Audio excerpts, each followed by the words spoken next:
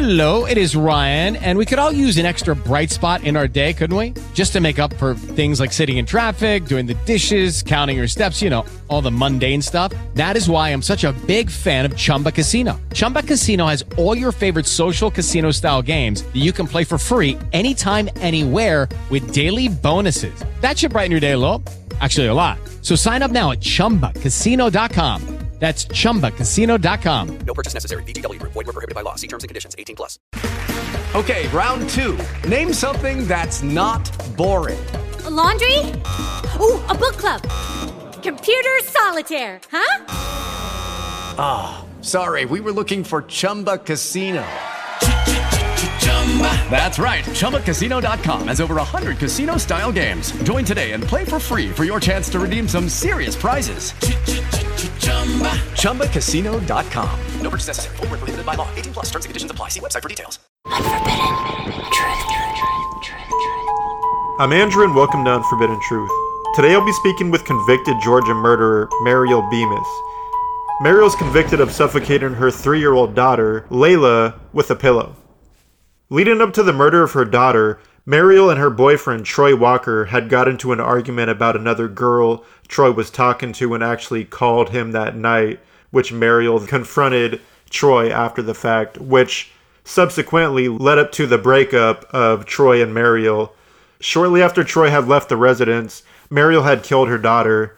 After she killed her daughter, she had called Troy to come back. Once he got back to the residence, he had subdued Mariel and waited for the police to come, and to which then Mariel was arrested for the murder of her daughter, was charged and ultimately convicted. Mariel's serving a life sentence with the possibility of parole. Here's my interview with convicted Georgia murderer Mariel Bemis. What was your childhood like growing up? I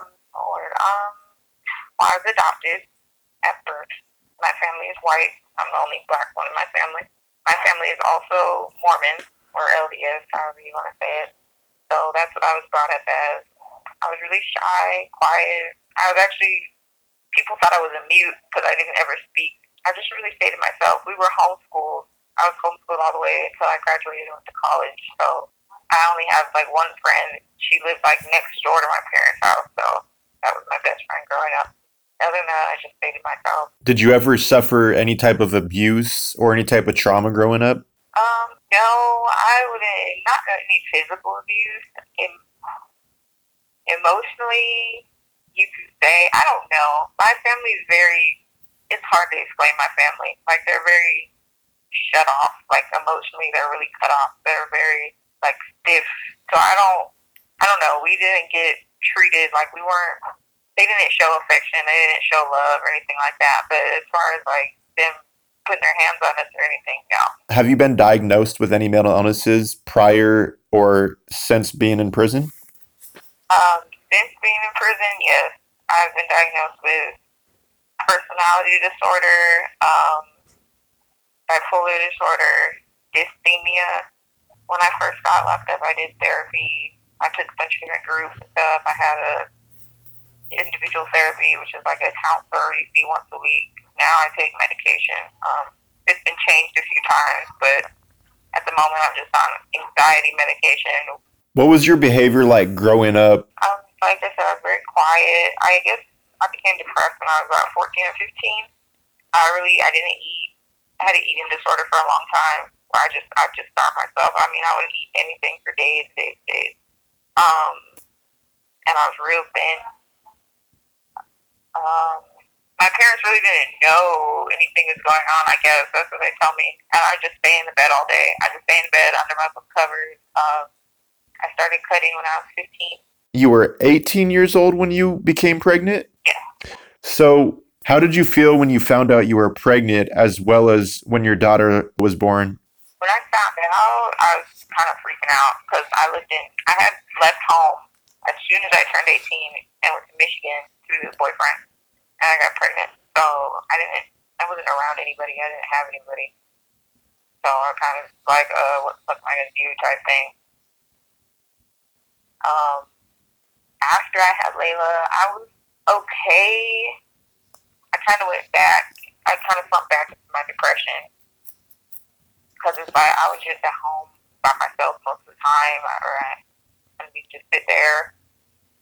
And I don't know, it kind of got to me, I guess. Did you feel angry or sad or upset that you had got pregnant?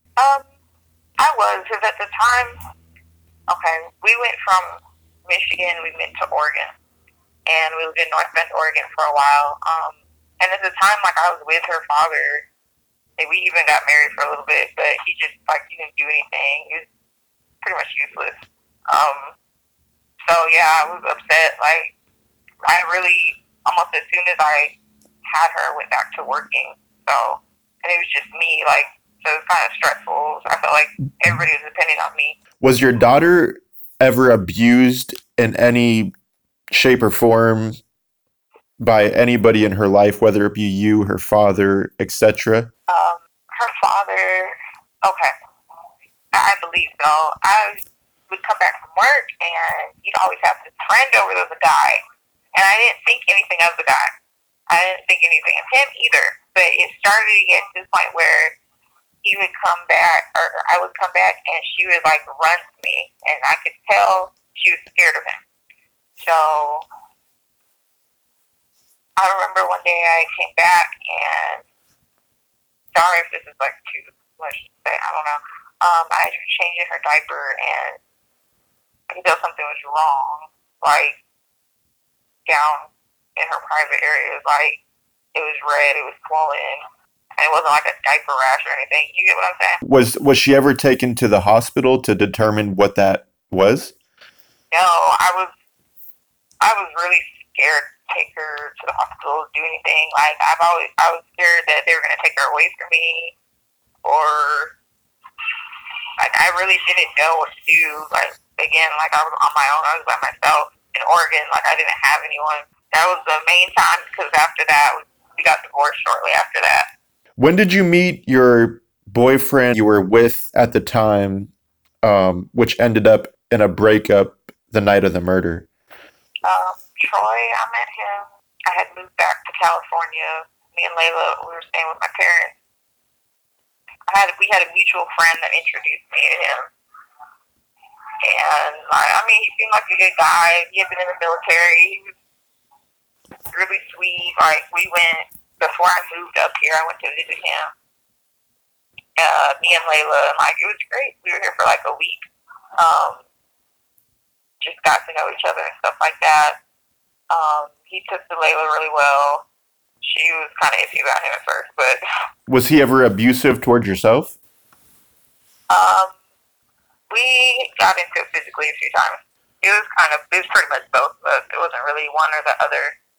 The night of the murder, there was a breakup between you two. So who was the one that broke it off? And I know there was an argument after he left or before he left. Actually, I'm surprised of it. We got into because the girl he was seeing, like, she was cheating on me with this woman, and she had, like, she had called his phone. So, like, I answered the phone, so I started talking to her and questioning her, whatever.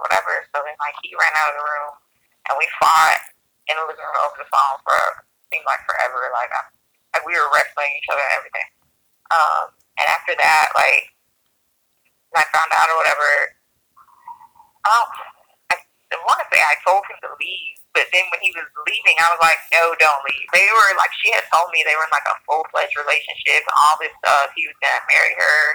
So then, like, when he was leaving, he came out and said, like, well, he told me he was leaving, and he's like, he never gave me a reason why. I still don't know why, actually. How did you yourself feel after you two broke up? What were your emotions like at the time? I kind of, like, I can put my emotions of being, like the self-pity kind of upset, like, oh, he's with somebody else back. I kind of pushed aside, but I was freaking out, like the day before, they had just cut off my food stamps. The day before that, I had went for a job interview. I, like, put his hand in my skirt. Like, all this crazy shit was already happening. So when that happened, like, I realized I was fucked because the apartment was in his name, the car was in his name. Like, I didn't have shit. I'm 1,500 miles away from my family. I don't have nothing. So, like, I had asked him, I'm like, well, what are we supposed to do? And he just kind of like shrugged it off, like, figure it out. Yeah, like, I stepped, look out. I remember I cut myself. I don't know. I was just freaking out, like, altogether. Because I just felt like this has already happened before, as far as, okay, you're going to leave your current family, or whatever you want to call it, for another family. And I didn't know what to do. So let's talk about the aftermath of the breakup, which resulted in the death of your daughter. Can you walk us through the confluence of events that led up to the murder of your 3-year-old daughter? It was really quick. Like, after he left, and sorry, there's some things I don't remember exactly, but it's like, I just kind of remember, like, it's like I was watching myself, like, from above, like, I'm watching what I'm doing. So, he left out, I don't know, there's a point in time I don't remember what I was doing. I think I was going back and forth, like, trying to figure out what to do.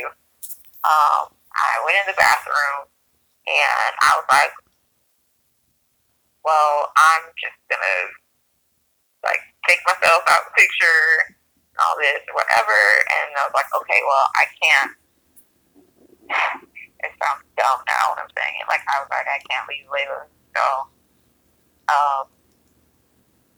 I just thought about, like, everything, and it was like, basically, I felt like I wasn't gonna be able to take care of her, but I was so worried that if I didn't, if, like, say my ex-husband had her or something, it would go back into the abuse, and it wasn't going to be something I would be able to do anything about because I didn't have the means to take care of her myself. The plan was to take both of our lives. It wasn't just her. I never felt like she was a burden. I just, like, I felt like, I still feel like I failed her. I didn't do what I was supposed to as a mother. Like, I relied too heavily on men, and it's like, I just didn't, like, but I didn't know how to break the pattern of doing that with relationships and people. And it's like, I've dragged her from here to here to here to be with these people, and, like, it's all backfired in my face.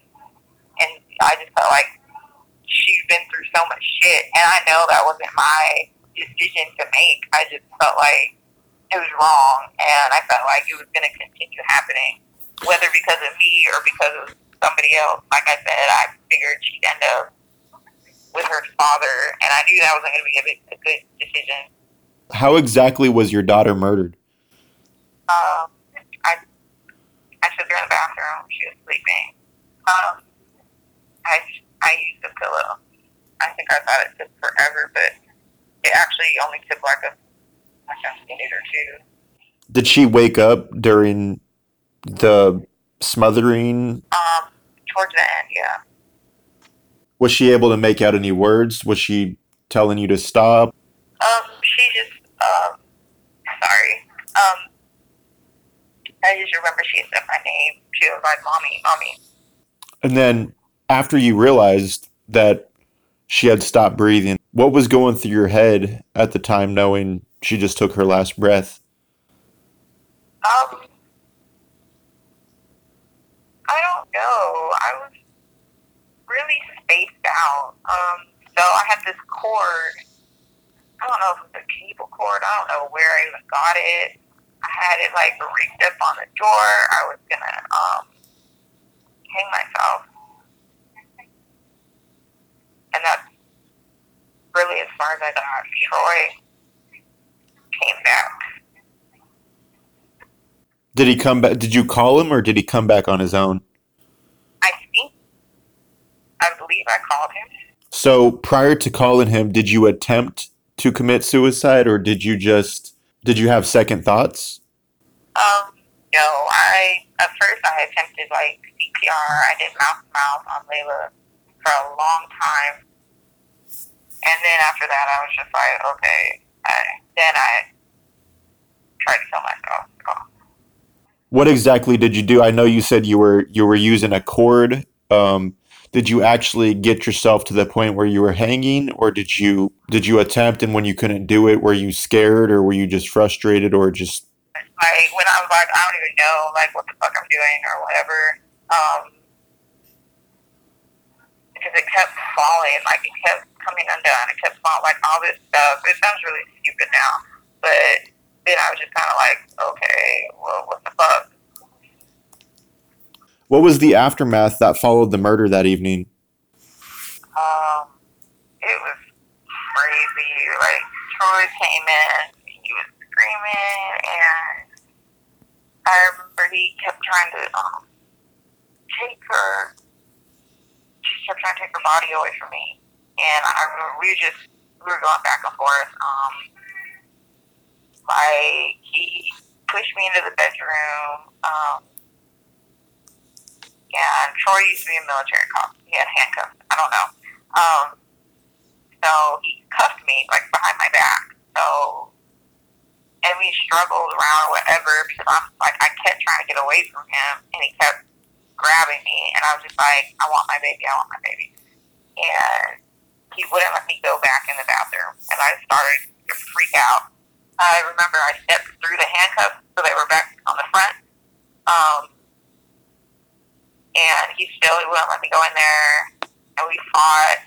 I can't really say we fought because I was handcuffed, but I remember he pushed me down on the bed, and I ended up on the floor somehow or another, and he dragged me by my hand. Like, I was on my back, he dragged me by my hand down the hallway and into the living room. He had called the police by this time. And I just kept trying to go back down the hall, and every time, like, he would, like, intercept me. So when the police came, I was sitting, like, on the floor. I was on the floor, and I was just crying and belligerent. And I just specifically remember one of them, like, stopping mid-walk and being like, wait, why are you in handcuffs? And I don't really remember going outside, but I remember I was in a police car. And that was the last time I had talked to Troy at that point. Like, I didn't even see him after that. But I remember I sat in the police car for what seemed like hours, and I was screaming the whole time. And I know they got tired of me. I was just crying and screaming. I was kicking the seat. I was trying to go back inside, and I just kept saying, like, I was like, where's my baby? Where's my daughter? I want my baby. I kept saying, it's like, I didn't realize what had happened, I guess, if that makes any sense. Because I just kept I don't know. I remember the officer, like, got mad at me because I kept saying that. I guess maybe they thought I was being funny because I kept saying, like, well, where's my daughter? And she was just, like, really, like she was looking at me like, bitch, fuck you.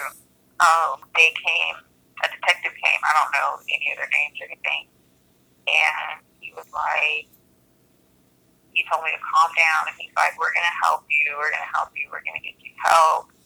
He's like, but you have to calm down. And I was like, okay.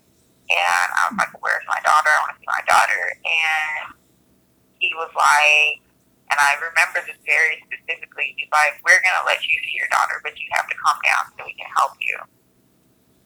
So after that, like, I was still crying, but I was a lot quieter. And I just sat in the back of the car until we went to the police station. For that, they put me in the little, like, interrogation room. And I sat in there. I don't know how long I sat in there. I remember a group of officers came in. There was probably like 4 or 5 of them. They all looked pretty young. They just came in and they opened the door. And they were looking at me, I guess, just seeing, like, who I was or whatever. And I remember saying to them, like, I was like, I want my baby. Can you get my baby or whatever? And one of the guys was like, oh, you want your baby? And he was like, you bitch. And then they shut the door. You're charged with the murder of your daughter and ultimately convicted some months later, receiving a sentence of life with the possibility of parole. When are you actually eligible for parole? I know you caught your case less than 6 years ago, so I know it won't be for quite some time, but do you know the exact year you will come up for parole? I come up for parole in 2044. How old will you be then? 52, I think. How do you feel knowing you're responsible for the death of your daughter at the end of the day? Wow. I feel like shit. I feel horrible. It's something that I carry with me. I'm always going to carry it with me. It's like a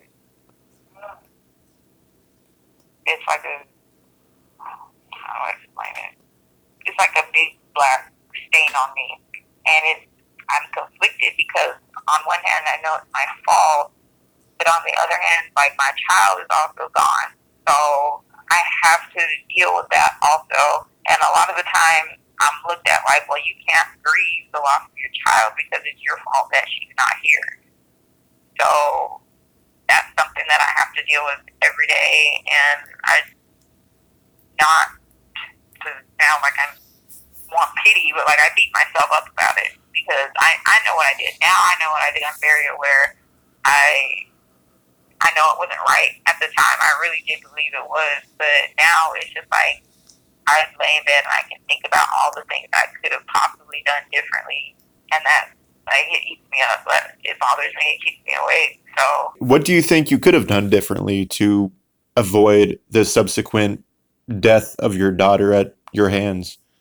I mean, honestly, like, it all started years ago, like, when I first left home and started meeting these men and putting myself in the situation that I was in where I was so dependent on a man for everything and away from my flight, and they would have me, like, cut off from my family and all this and that. I mean, there's a lot of different things I feel like I could have done. I could have asked my parents to take me to therapy. I could have, I don't know, called somebody else. Reaching out for help when you didn't? Yeah, but I didn't because I didn't feel like I needed help. I didn't feel like anything was wrong with me. Before we conclude this interview, is there anything you would like to say or get off your chest? Now is the time to use this platform to do so. I know I was not a perfect mother. I know that, but I tried really, really hard. And that's one thing I want people to understand, that I tried. And I really wanted to do right by my daughter. And I walk around now with, like, this big hole in me that's, like, just eating. And I don't know how to fix it or if it's fixable. I would like to try and go back to court to not to go home or anything, but, like, to get a lesser sentence, maybe like manslaughter, considering my state of mental health. But I don't, if anybody wants to, or it's possible, or if they can help me with that, I would definitely accept the help. That was my interview with Mariel Bemis. Go ahead and check out my Patreon, patreon.com/unforbiddentruth. I have tiers that allow you to get additional content to additional podcasts. I have a true crime gallery, which is items from my personal collection, which I'll be posting once a week. There's also a tier in which you can receive inmate procured artifacts, which is $20 a month. Yeah, go and check out my Patreon. Thank you for tuning in to Unforbidden Truth, and I hope to see you on the next one.